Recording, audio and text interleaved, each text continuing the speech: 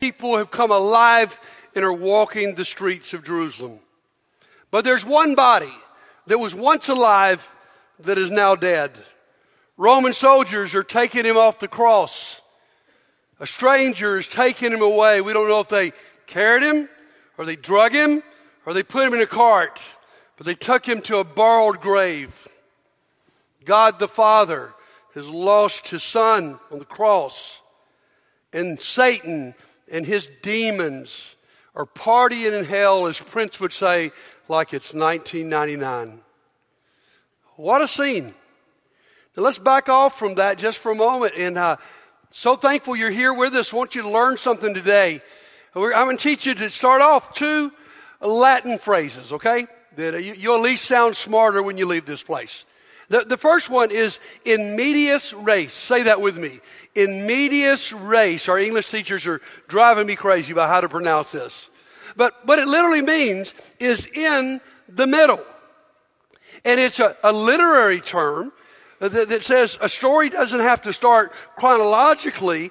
It can just start right in the middle of the story. Probably the most famous illustration is Iliad by Homer that starts in the middle of the Trojan War before you go to the beginning of the story. A really famous one of this today is the most popular show ever on cable TV, Breaking Bad. Watch for a moment how the story started. With Walter White in his underwear, with a mask on, driving his RV in the middle of a desert. You know, after this, he's going to go back, and again, this is not an endorsement, this is just an example, okay? He's going to go back, and he's just a high school chemistry teacher. He's the Manuel Geist of that day, okay? And later, he becomes a producer of meth, and crazy story. But that's where it starts, in the middle of the story. Probably a better example today would be the famous movie Saving Private Ryan. It starts out as the troops are storming the beaches of France. And then it goes back to the story of them seeking to find this private who is still alive, whose 3 brothers have died in World War II. And so in medias res is saying you start the story like we just did in the very middle of the story, in the climax. And then there's another Latin term I'd like you to learn, in Christus Victor. Say that with me. In Christus, oh, you guys are really dead. In Christus Victor, not Christus, Christus. Say it again. In Christus Victor. And that's a Latin phrase that means Christ is victorious. And that's what we're looking at today. As we come to Easter weekend, theologically we'd call this the stories of the atonement. There are different angles to look at the atonement from. Most of us have grown up with the idea of a substitutionary atonement, penal substitution. In other words, Jesus took our place on the cross. I've told this story 1,000 times. It's like this judge in California. This young lady comes before his courtroom. She's guilty of a traffic violation. He brings the gavel down, pronounces her guilty. So far, normal. And then he stands up behind his bench, unzips his robe, takes it off, walks down to the front of the courtroom, and pays the fine he had just given her. And someone says, that's crazy. Until you know the punchline of the story. The judge is her father. Well, why didn't he just forgive her? Because he's a just judge. Why did he pay the price? Because he loved her. And we can understand the cross through that angle. God's a just God. He had to say we were guilty. But Jesus takes his robe off, comes down to this earth, and dies and takes our punishment in our place. That's one view of the atonement. I want to introduce you to one that's not very well known today. It's called Christus Victor. And for the first 1,500 years of the church, this was the number one view of Easter weekend. Not until about 1500 did penal substitution become the number one view. And Christus Victor teaches us that Jesus not only overcame our sin problem, but that he defeated our enemy, Satan. And so, guys, Easter weekend in this picture of atonement, and it's not an either or, Easter weekend in this picture of atonement is best understood as the climax of a war story. What Jesus does on Easter weekend is not all by itself.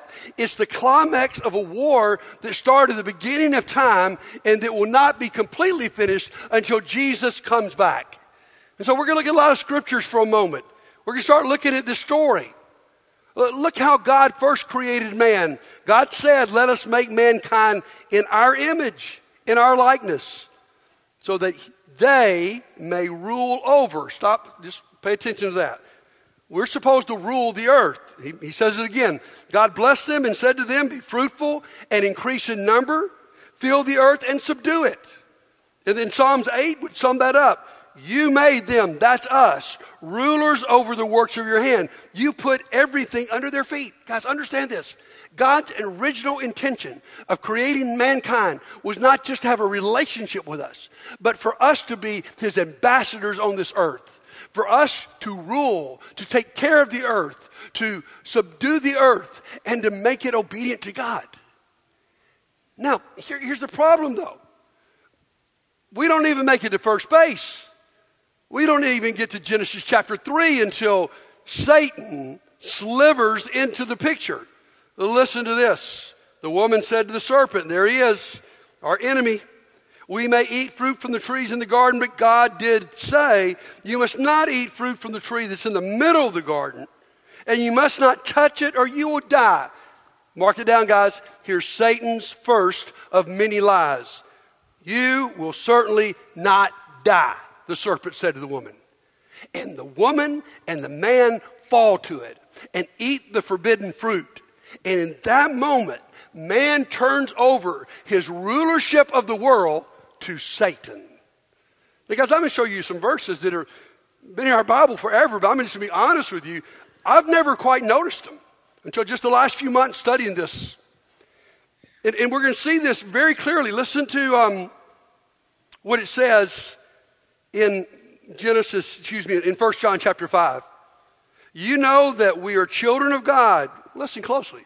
And that the whole world is under the control of the evil one. He's the ruler. Listen to 2 Corinthians 4. The God of this age has blinded the minds of unbelievers. Did you hear that? Who is Satan? He is the God of this age. He is ruling over the earth. Guys, we think about how a messed up place the earth is. We think about sometimes how screwed up our lives is. Guys, it's not just because you've made bad choices. It's also because there is a ruler, there's a manipulator, there's a liar who behind the scenes is making everything as bad as he can. And that's what happens that brings Jesus to the world. Jesus comes, the Son of God, to fight the forces of evil. Again, this is stuff I've not noticed before, but it's right here in Scripture. Why did he come? 1 John 3 verse 8. The reason the Son of God appeared was to destroy the devil's work. Listen to Galatians 1. Jesus gave his life for our sins, just as God our Father planned, in order to rescue us from this evil world in which we live. Because here's what I've not grasped. Not only did Jesus come to bring me forgiveness of my sin, he also came to rescue me and you from the clutches of this evil world, of Satan. Now, in the climax, which is what we're in this weekend, it all comes to a head. Jesus comes to this earth. He's perfect. Jesus fights the forces of darkness from the beginning when he's born and Herod kills all the babies 2 years old and younger in Bethlehem. He faces them off in the wilderness. When it comes to the Garden of Gethsemane, Jesus himself says, this is the hour when darkness reigns. He's fought him the whole way. And he ends up on the cross. Listen to this fascinating passage. Colossians 2. And having disarmed the powers and authorities, he made a public spectacle of them, triumphing over them by the cross. You see, the Bible uses all kinds of different words to describe Satan and his minions, powers, principalities, spiritual forces of darkness. Now what happens, guys? On the cross, Jesus defeats them. Now, and I love what this says here. It's a cool word here. He makes a public spectacle of them. Literally, that word was used in the first century. If your army beat another army, you would come back and bring the generals of the defeated army back to your city, and you would parade them in embarrassment in front of your city. You would make a public spectacle of them. I like what one author said. Jesus died on the cross to free us from Satan, and then Jesus spiked the ball. Now, this will blow your mind. 2 Corinthians 2 did my mind. Because, guys, here's what I want you to understand here. Satan didn't expect this. Now we declare God's wisdom, a mystery that's been hidden and that God destined for our glory before time began. God's had a hidden mystery that's revealed on the cross. None of the rulers of this age understood it, for if they had, they would have not crucified the Lord of glory. Guys, this is so cool. Jesus comes to this earth. He is nothing but perfect and loving. And it's like God dangled the bait in front of Satan, and Satan couldn't help himself. And so he seeks to destroy Jesus. And when he kills Jesus on the cross, Satan thinks he is victorious. They are celebrating in hell. But understand this, guys. Satan is not like God. He's not all-knowing. And little did he know, God has pulled a trick on him. The death of Jesus will be the moment not where Satan wins, but where Satan is defeated. And even the devil would admit, if he had known the whole story, he would have never killed Jesus. Is that cool? That's powerful. So, what does Easter weekend mean then? Let me give you some points here. Number one, on Easter weekend, Jesus took the full force of evil. That's not only did Jesus take the penalty for our sin, he took the full force of Satan's power on him. Satan thought he was destroying Jesus. Here's an analogy, guys. It's like growing up in a neighborhood and there's a bully that moves in the neighborhood. And the bully just dominates the neighborhood. And all the other kids are scared of him.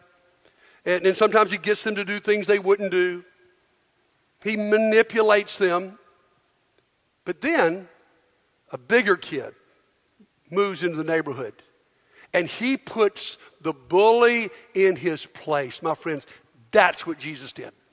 Satan's been bullying mankind since the fall in the garden. And Jesus shows up, and on the cross and resurrection, Jesus puts Satan in his place. And he no longer has the power to bully us. Number two, Jesus unmasked Satan. He exposed him. Now, Satan wants you to believe that he's an angel of light. And he wants to dangle temptation in front of you and think, if you really want the happy life, you got to do this. If you really want the good life, here's how it goes. Find money, find prestige, find power. I mean, that's the key, Oh, no, I'm good. Don't think about, what Scripture says about purity and things. That's not the right way. Go my way and you'll be happy. My friends, he's exposed on the cross. He is a liar. He is trying to mislead you. And what he really wants to do is exactly what he did to Jesus. He wants to kill you. The truth is, all he wants to do is to bring death in your life. And Jesus unmasked him as evil, and Jesus makes him powerless. So number three, Jesus revealed God. Not only did he unmask Satan, and we see him for who he is, he revealed God. What is God? John says it the most clear. God is love. On the cross, we see that God is a just God. He believes in right and wrong, and there must be punishment for sin. But he's also a merciful God. So on the cross, he's able to bring those two things together. He's able to have the punishment and at the same time free us from our sins and free us from the bully. And so now we understand, we see on the cross, man, God loves us. My friends, there's a lot of things I don't understand about the Bible. A lot of things, frankly, I don't understand about God. But one thing I do not doubt when I walk away from Easter weekend is that God loves me. Well, what other explanation can you give of the cross of Jesus than that God loves you and gave his life? On the cross, Jesus reached his arms out as far as he could and said, you want to know how much I love you? Let me show you. And he did. And then number 4, here's the story today. Jesus won the war. My friends, when it looked like everything was lost, when there was a celebration in hell, Jesus defeated Satan. Listen to this passage, Hebrews chapter 2. Since the children have flesh and blood, he too shared in their humanity, so that by his death he might break the power of him who holds the power of death. That is the devil. And free those who all their lives were held in slavery by their fear of death. Because that's what Jesus did. It's an epic, cosmic war. And in that climactic moment, Jesus takes upon himself the evil of Satan, destroys it, and then resurrects to free us. Now, how do we know this is true? We know it's true because Jesus resurrected from the dead. That was God's proof that everything he's promised is true. Listen to Romans chapter 1. The good news is about God's Son, Jesus Christ, our Lord. As a man, he was born from the family of David. Listen closely. But through the Spirit of holiness, he was declared to be God's Son with great power by rising from the dead. Guys, listen closely to me. Why can you believe that everything I'm saying to you today is true? It's because Jesus proved he was divine by defeating death and resurrected from the dead. How do you know that God loves you? How do you know that the Spirit is powerful? How do you know that love can defeat evil? How can you know your enemy is defeated? How can you know that your sin is taken away? How can you know that you don't have to fear death? Because Jesus defeated it through his resurrection. And that's why Easter Sunday is so very special. Now, most Easter Sundays, I would stop at this moment and give you what I call the proof of the resurrection, because my freshman year of college, that's what changed my life. When I wasn't too sure about God, too sure about the Bible, I landed on the resurrection of Jesus, and I saw there's absolute, amazing proof, historical proof that it happened. But today I want to try a different track. I want to show you a funny video. But the video is called, If Jesus' Resurrection Were a Hoax, okay? So if it's not true, then this is what you must picture. Watch this. On earth would they do it? The truth is, they wouldn't. And so it's the resurrection that turns everything upside down. So you say, well, buddy, I love everything you're saying today, but I still feel like I'm in the middle of a war zone, and we are. In the meantime, how do we live? I want to describe this with the best analogy I can come up with. I want to give you details here. Here's where we live today. If you know World War II history, you like it. If not, I'll try to explain it. We live between D-Day and VE Day. What's D-Day? That's the day where the beaches of France were stormed. What's VE Day? VE Day is victory over Europe. D-Day happened on June the 6th, 1944. And it was on that day where a decisive blow was given to Hitler's Germany. The Allied forces stormed those beaches in a bloody battle and were able to overcome the German forces. That's June the 6th. On June the 7th, 1944, everybody knows that Hitler is defeated. There's no way after that he will win the war. But here's the problem. The war goes to the next May. VE Day doesn't happen until May of 1945. And that's when you see the celebrations in the streets of New York City. Now, here's what I'm trying to say to you guys.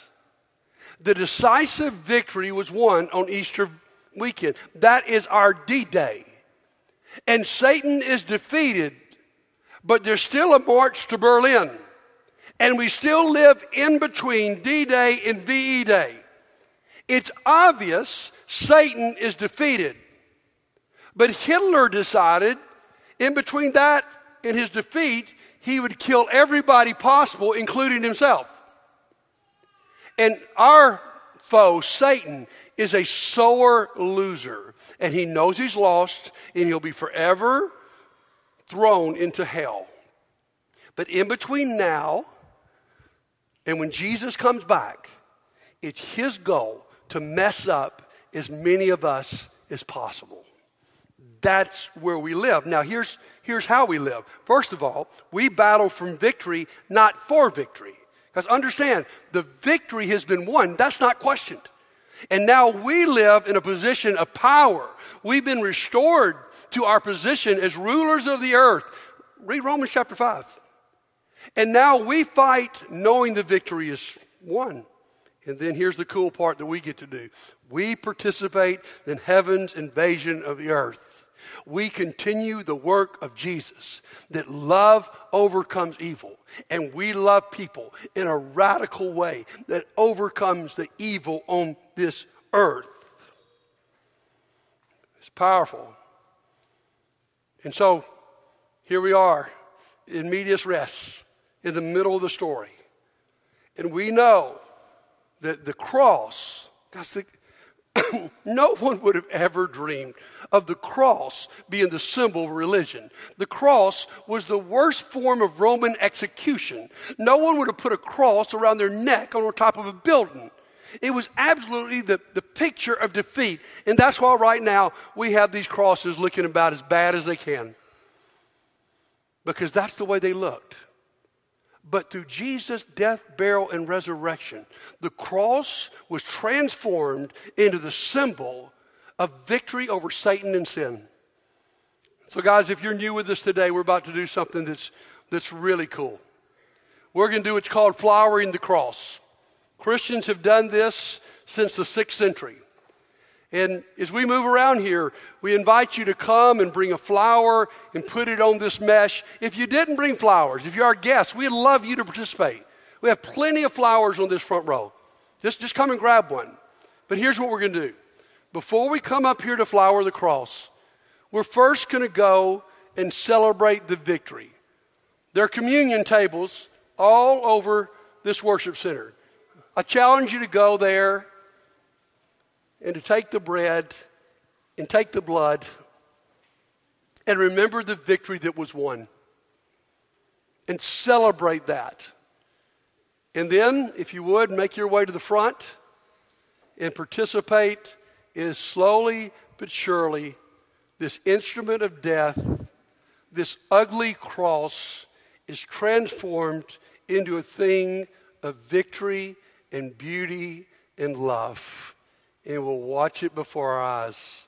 So I'm going to pray. If you're our guest, please feel free to go to one of these communion tables, get your emblems, take that, make your way up here. We got plenty of flowers, and we're about to celebrate and symbolize the beauty of this weekend. Let's pray together. God, thank you so much that you sent your son, not just to take care of our sin problem, but to take care of our enemy. And today, as we remember what happened on that cross, we know the secret that Satan didn't know. This was not the place of defeat. This was the place of victory. So bless us, Father, as we participate in this awesome transformation. We pray in Jesus' name, amen. Hey, just for a moment. Boy, is this beautiful or what? What an incredible transformation. And here's God's will for you and for me, is that he wants us to have this same beautiful transformation. You see, in between D-Day and VE Day, the biggest thing we do is we choose sides. You say, well, I'm not really going to choose sides. I mean, I'm just, can I be honest with you? Jesus is not giving you that option. He said either you're with him or you're against him. And so the most important thing you're going to do in your life here on this earth is to choose. Are you going to be in God's army? Or are you going to be in Satan's army? And guys, Satan's been unmasked. Now look at this passage from John chapter 10, verse 10. This puts it all very clearly. The thief comes only to steal, kill, and destroy. That's Satan's work. But I have come, Jesus said, that they may have life and have it to the full. Here's the question mark, guys. Here's the choice. Satan wants to steal, kill, and destroy. Now, he's going to make it look good. He's going to make the life in the world and under his dominion, he's going to cover it up and make it look like that's really life. But listen, he's been unmasked. What he wants to do in your life is he wants to steal everything you've got. How many of you are tired of him stealing your joy? How many of you are tired of him stealing your peace? How many of you are tired of him stealing you feeling good about yourself? He wants to steal. Not only steal, he wants to destroy. He wants to kill everything that's good. And let this Easter unmask that. But also let this Easter reveal to you that Jesus has come. And though his way may look like the hard way, his way may look like what everybody else is telling you is not right, he has come to give you abundant life. He's come to give you life in the full. And so this morning, if you're new with us, we sing a song right now where we give people an opportunity to respond. If someone would like to be baptized today, baptism is so beautiful because of Easter. Because it's a reenactment of the death, burial, and resurrection of Jesus. And just like Austin Brown said Wednesday night, man, I got a brand new life. If you'd like to do that, we'll do this right on the spot. Or if this morning you just feel yourself as a casualty in this war. Satan's taken too much away from you. He's convinced you to follow his way and you're tired of it. And you're ready to follow Jesus. And you need our prayers today. Now listen. When Jesus defeated Satan, he took away his authority. And so before we leave this place, we will talk to God in the name of Jesus. Listen, Satan has no authority over your life unless you give it to him. God is more powerful. And so we will talk to God in the name of Jesus by the authority of Jesus, and he will allow you to join in the victory. My friends, because this morning we've gone in medias res, we've gone to the middle of the story, the climax, and we've seen Christus victory, that Jesus is victorious. If you want to join in that victory with him, the choice is yours. Why don't you make it right now while we stand together and sing?